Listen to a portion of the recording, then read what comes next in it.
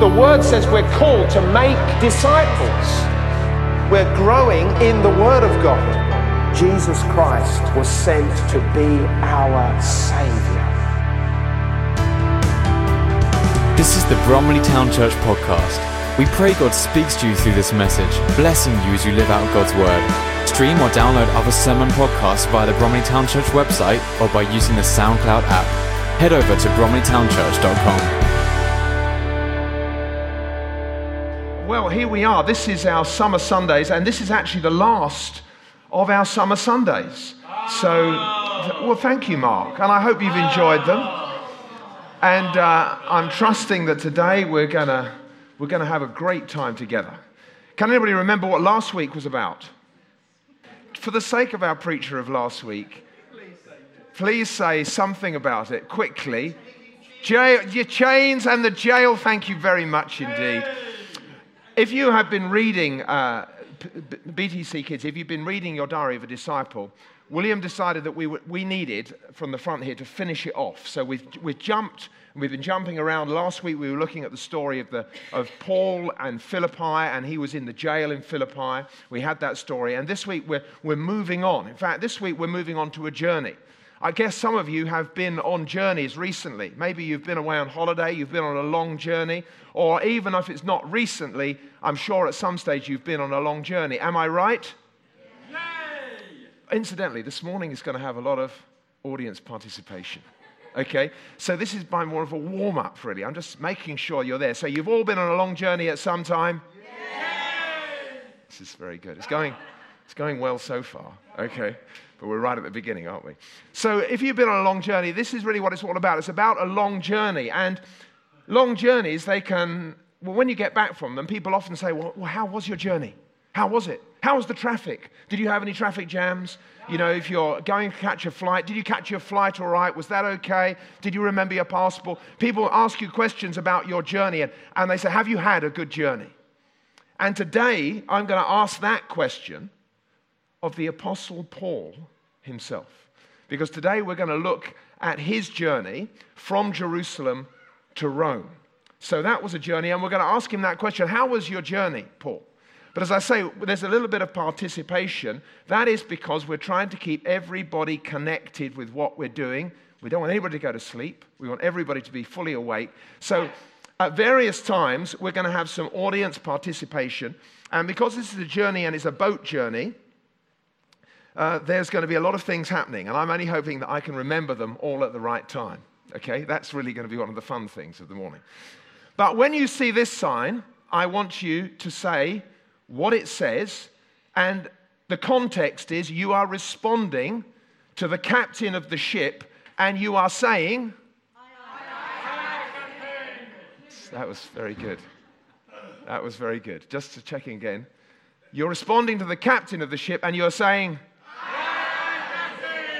brilliant. I love that. I love that. Now, there are various people that I am going to represent during this. One of them sometimes is the captain.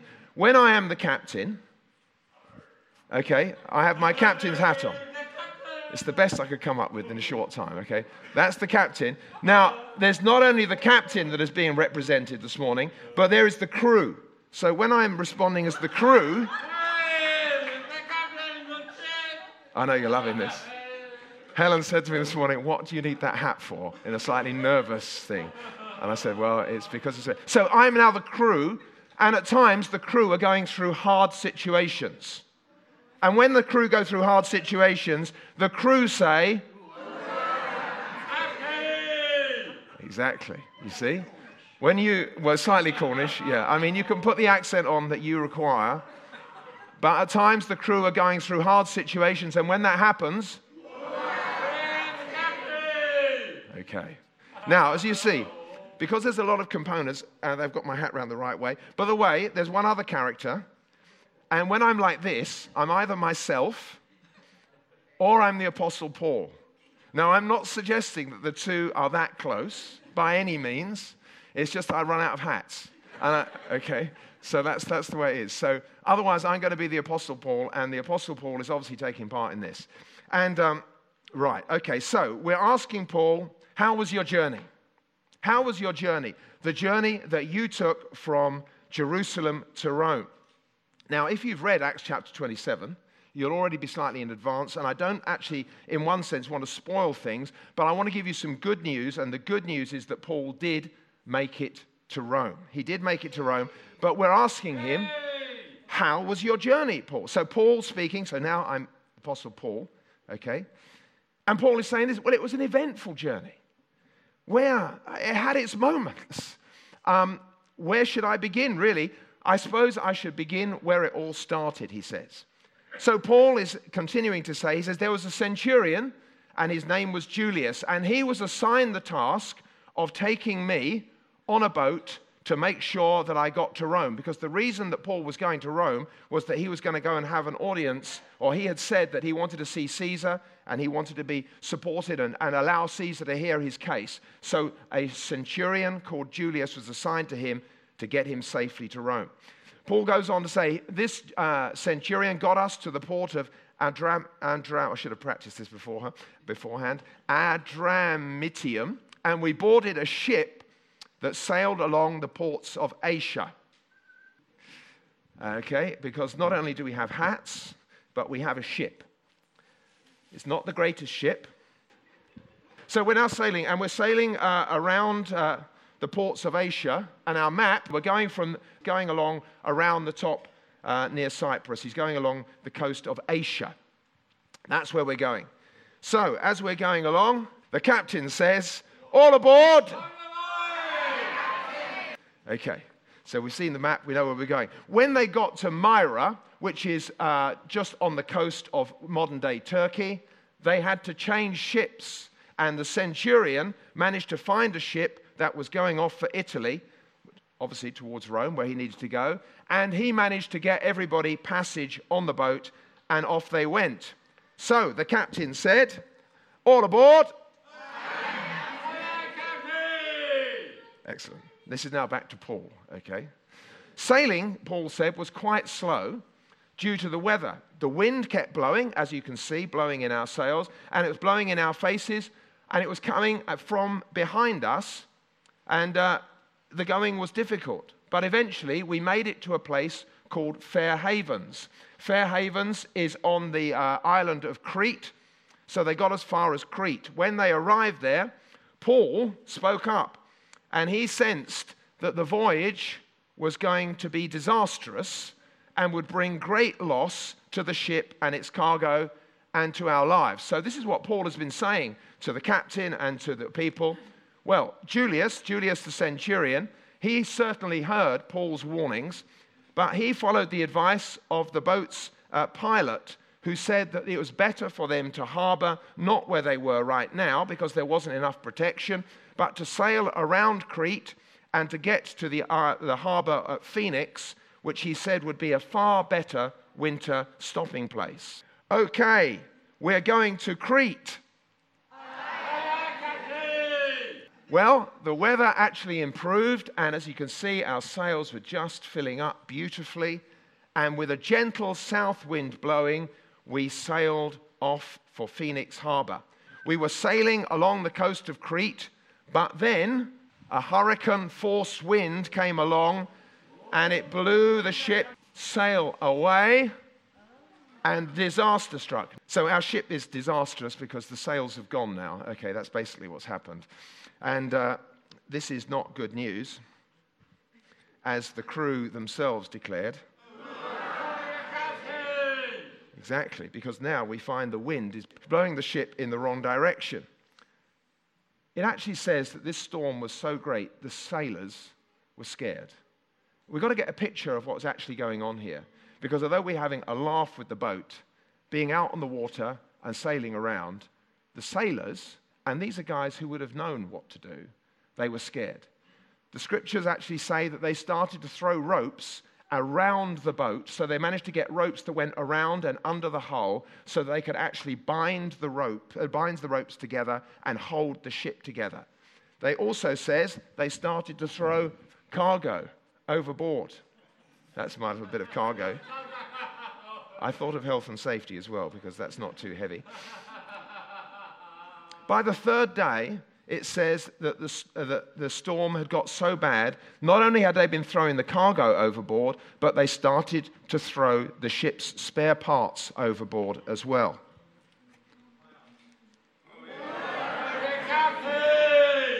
The weather did not let up. In fact, it was so bad, Paul says, that we could hardly tell whether it was day or night. All that we knew was that the storm was raging on and on. You've been out in the weather recently, and you go out on Monday and it's like sunny in the morning, and then it starts to rain, and then Tuesday's raining all day, and it's been like that. And you know when you get to that point, you say, when is this rain going to stop? You get to that frustration of, when are you going to change the weather? Here, the storm had begun, and the storm was raging, and it was going on for day after day. They were fearful for the ship, so they'd been throwing things overboard. They'd been tying the ship together. They'd been getting rid of everything that could be blown around. I guess some of the things were thrown overboard literally because they were being moved around, and it could have injured people because of the rough sea. So that's what was going on. The scriptures themselves say, and this is Luke reporting this in Acts, it says, it got to the point where everyone gave up hope of making it alive. There was once when we went on a holiday to Corfu, and I had my mother and father-in-law with me. Charlotte and Henry were young kids, and beautiful day, beautiful weather. We hired this boat to go just a little bit along the coastline and to enjoy, seeing some of the other inlets. I mean, many other people were doing this. We'd hired the boat. Come on, mother and father-in-law, there we are, only a small boat. And we're cruising along. We went and we had some lunch a bit further up the coast. When we came back, the wind had picked up. Not a great deal, but it had picked up. On the way there, smooth, calm, there was no worries. But on the way back, the wind had picked up. In fact, it was picking up. And so suddenly, whereas everything had been fine, and me, the pilot, had no problems, suddenly this boat that was very low in the water, the waves were starting to come. And nobody really said anything, but there was this sense of, are we going to make it? And it was nothing like, Paul, as you can see, we made it. We made it okay. But the situation was that we all got scared. In this case, everybody's scared, and they'd had enough. They got to the point where the sailors, people who are used to this, were saying, we're not going to make it out of this situation. We're not going to make it alive. That is where they got to. It's hardly surprising, therefore, that the crew said, indeed. The general consensus was that everybody felt that they were doomed. Now, we have to ask the question, okay, well, what happened next? Well, this is what happened next. At this point, if you like, at the low point of this journey, when everybody had really lost hope and thought that everything was going to fall together, Paul himself gets up and he starts to speak. Acts 27, verses 21 to 26. I'm going to read a little bit through to you. Verse 21 says this, men, Paul starts, you should have listened to me in the first place and not left Crete. You would have avoided all this damage and loss. Now, I don't know what you think about that, but in the midst of that situation, I don't particularly think that message went down terribly well. Because it's a bit like, okay, anybody can say that. Anybody can say something from his, we all know we shouldn't have left there now. What's the point of saying that? But nevertheless, Paul does say it. So it's a bit of a case of, okay, Paul, thank you very much. We're looking for news. We don't really want history being told to us. But then Paul went on to say this. But he says, but take courage. None of you will lose your lives, even though the ship will go down. For last night, an angel of the God to whom I belong and whom I serve stood beside me. And he said, don't be afraid, Paul, for you surely will stand trial before Caesar. What's more, God in his goodness has granted safety to everyone sailing with you, so take courage. So Paul is saying, so take courage, everybody. And then he goes on to say, for I believe God. It will be just as he said, but we will be shipwrecked on an island. Well, you can imagine what? If you were in that situation And we're just sitting here calmly in church, we're listening to the story being told. But if you're in that situation, which had got to the point where you feared for your very life, in fact, you'd given up hope, we're doomed. This is it. We're not going to make it now. And this guy's cutting up and saying, you're going to be safe. Why do I know you're going to be safe? Because last night, an angel of the God whom I serve came and spoke to me. And this is what he's told you. Now, interestingly enough, you'd expect at that moment everything to go calm. Or perhaps is that how the story goes? It doesn't. In actual fact, we're not told exactly the timeline, but it seems to me that that statement came and the storm was still raging. In fact, I think that statement came and the storm still raged, maybe for a few days. What did everybody think of this? Wow. Is this true? What's this guy said? The storm's still going on. Is it going to happen? Isn't it going to happen? Certainly, it was a very bold statement from Paul. What we do know is that the Bible does eventually say, it says that on the 14th night of them being adrift in the storm, about midnight, the sailors began to think, hey, we're getting near land. So they started to put their measuring lines over, and they took a measurement. And then a short while later, they took another measurement. Short while later, they took another measurement. And they found, hey, we're getting nearer and nearer the land. So now they were getting very fearful. What can we do? They decided to throw overboard 4 anchors. So they'd obviously still kept anchors on board. They threw them all over the back of the ship in the idea of holding the ship steady while the storm still raged and was pushing them forward. They hoped that this would hold them steady. And indeed it did. Nevertheless, when this was going on, some of the crew went around the ship and they tried to get the lifeboat. So they found the lifeboat and they were trying to release the lifeboat onto the water. And now Paul steps up and he tells Julius, the centurion, and he says to Julius, if these men get in that lifeboat and they go off, you will lose your life. We will be doomed. So you need to get rid of the lifeboat. So Julius, strangely enough, this time he listens to Paul. And he goes up and cuts the rope that holds the lifeboat and lets the lifeboat drift off with nobody going off in it. So here they were in the boat all together, but no lifeboat. Now Paul speaks up again. This time he encourages everybody. He says to them, look, it's many days since we've been without food, but I'm going to take bread. So he took bread. He gave thanks to God for it, and in front of all of them, he started eating, and he encouraged everybody to do so. And so everybody took hold of some bread and started to eat it. And interestingly enough, the Bible at this point tells us how many people were on board. It says 276 of them tucked in and ate. The captain spoke up, come on men, let's do what Paul has done. In a short while, when morning dawned, they didn't recognize the coastline, but they saw a bay in front of them and wondered if they could get to shore by running the ship aground. So they cut off the anchors that were behind them and left them in the sea. They lowered the rudders, raised the foresail, and headed towards the shore. But they hit a shoal and ran the ship aground too soon. The bow of the ship struck fast, while the stern was repeatedly smashed by the force of the waves and began to break apart. The soldiers wanted to kill the prisoners to make sure they didn't swim ashore and escape. But the commanding officer wanted to spare Paul, so he didn't let them carry out their plan. Then he ordered all who could swim to jump overboard first and make for land. The others held on to planks or debris from the broken ship, so everyone escaped safely to shore. Everyone escaped safely to shore. Thank you very much indeed. Now, that's basically our story. I just want to give you a couple of points to notice through this story, because I think the story is of incredible importance. God had said to Paul in Acts 23, so some chapters before, we read of the fact that he said, take courage, Paul. As you have testified to me in Jerusalem, so you will testify to me in Rome. Now, that statement to Paul had been made probably some 2 years prior to this event. But something was burning in Paul's heart. He knew that God had said, I'm going to get you to Rome.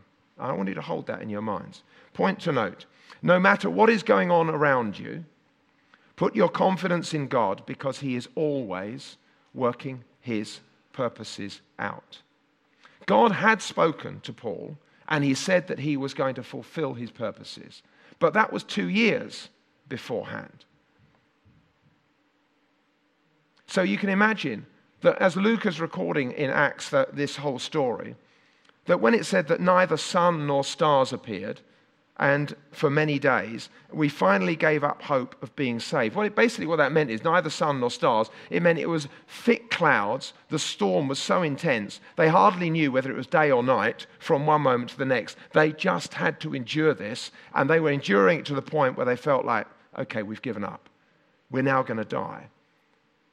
How do we feel in such circumstances? Don't we find ourselves in life that we come to such situations? You know, because I find that trials don't just last for a few moments. Some do. There's a difficulty one day, but at the end of you pray, God, please help me in this. The end of the day, it seems to sort itself out, or a couple of days, hey, that's gone and forgotten about. You carry on with life. Other trials seem to go on, and they seem to go on, and they seem to go on, and they seem to go on, and they seem to go on. And a bit like the storm, it's like you get to a point where you think like, I have given up all hope. Can God really help me? Is he able to do these things? Paul was holding on to a word. God, you said I was going to get to Rome. It doesn't say whether he'd given up hope. It doesn't tell us what he prayed. But we do know that he had had an encounter with an angel, and I believe he was praying. I believe that Paul would have been thinking back to the stories he'd heard of Jesus. Jesus is in a storm. The disciples had probably told him about that. We were in this storm and we called upon Jesus. Don't you care, Jesus? Look at this storm. We're all going to die. Jesus just gets up and speaks to the wind and the waves and everything goes calm. I think that Paul had probably been up on deck and had probably shouted at the wind and the waves. I think he would have been saying, God, where are you? Come and save us. And like nothing happened. And you know what? I know it doesn't say that, but it makes me think about what happens in our situations when we're going through it day after day after day after day after day. And you've heard a message on Sunday that's talking about Jesus calming the storm, and you go home to your storm and you say, storm, be still in the name of Jesus. And you go to bed that night thinking like, let's see what God will do. And the next morning it's still the same. That is life. But I want to tell you, that in the midst of difficult circumstances, we should never give up trusting God, because even when we don't understand, he is working his purposes out. He's always working his purposes out. And you know what? His purposes are above our understanding. They're greater than our understanding. And so often we can't work out exactly what God is going to do, but we need to trust in him. And we need to remember that God loves us. God is for you. He's not against you. He loves you for who you are. Yes, you might have made mistakes, and you know the mistakes you've made, and you know those mistakes you continue to make, and you therefore think that you can be discounted because, well, the reason that God isn't answering is because I'm a mess as a Christian. Listen, we're all messed up as Christians. That's the reason why we're holding on to God, because he's the only one who can bring us through. So if you're thinking you're the one, oh, no, I'm not good enough. I'm telling you this morning that God loves you. He loves you so passionately. He is for you, not against you. He is the lover of your soul and the lifter of your head. And if you're going through a storm that has been lasting weeks, months, even years, I can declare to you that God has not abandoned you. He is for you. He is with you. And he can bring you through to the other side. What does that look like? I have no idea. I don't know whether Paul knew exactly at the beginning of the journey what it was going to look like. He just thinking, I hope I get there. But you know what? I think he'd been praying, I hope I get there, but Lord, will you save these people? Will you rescue these people where I'm at? And today, although I'm in the midst of a storm, I'm praying for these 270, was it 6 or 73 other sailors who are with me. I'm pleading with you, Lord, keep their lives safe. And there was a time when that angel came and said, listen, everybody's going to be safe. But you're going to have to go through a shipwreck. And there's not anything going to be saving you. You're going to have to go through it, but I'm going to see you safe. God has granted you all of these people. I think which is my second point really, is, and I suppose I should get to it so I can quote it properly. Daily trusting in Jesus and following him can cause your life to be a living testimony to others. Daily trusting in Jesus and following him can cause your life to be a living testimony to others. I don't know whether Paul preached on that boat. I think the assumption is he probably did because he's Paul, but it doesn't tell us that. But what we do see is the testimony of this man's life. When they're at Fair Havens or even beforehand, he's saying like, I see this trip's going to be disastrous. I wouldn't go this way. And he was right, but they didn't listen to him. Later on in the midst of the storm, when he's saying, listen, we're going to be saved, that hardened centurion was trusting in what Paul said. There was something about Paul's life that caused people to listen to him. And at the end, they had seen a testimony that this man who trusts in God, this God had delivered them and they got safely to shore. Yeah, they were soaking wet, but they had made it. They had their lives. God was able to do things that they themselves couldn't do. And you know what? The testimony of our lives, sometimes many of us feel, I don't preach enough. I haven't said the right words. I want to say to you, the testimony of your life in your workplace, in your school, in your home, is the most vital part of your life.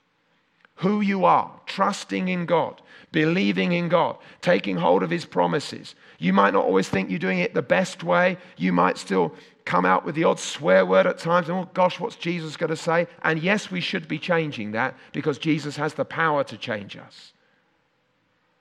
But what I'm saying to you is not about whether we're perfect. It's about whether we're seeking to come under his authority, whether we're seeking to live for him.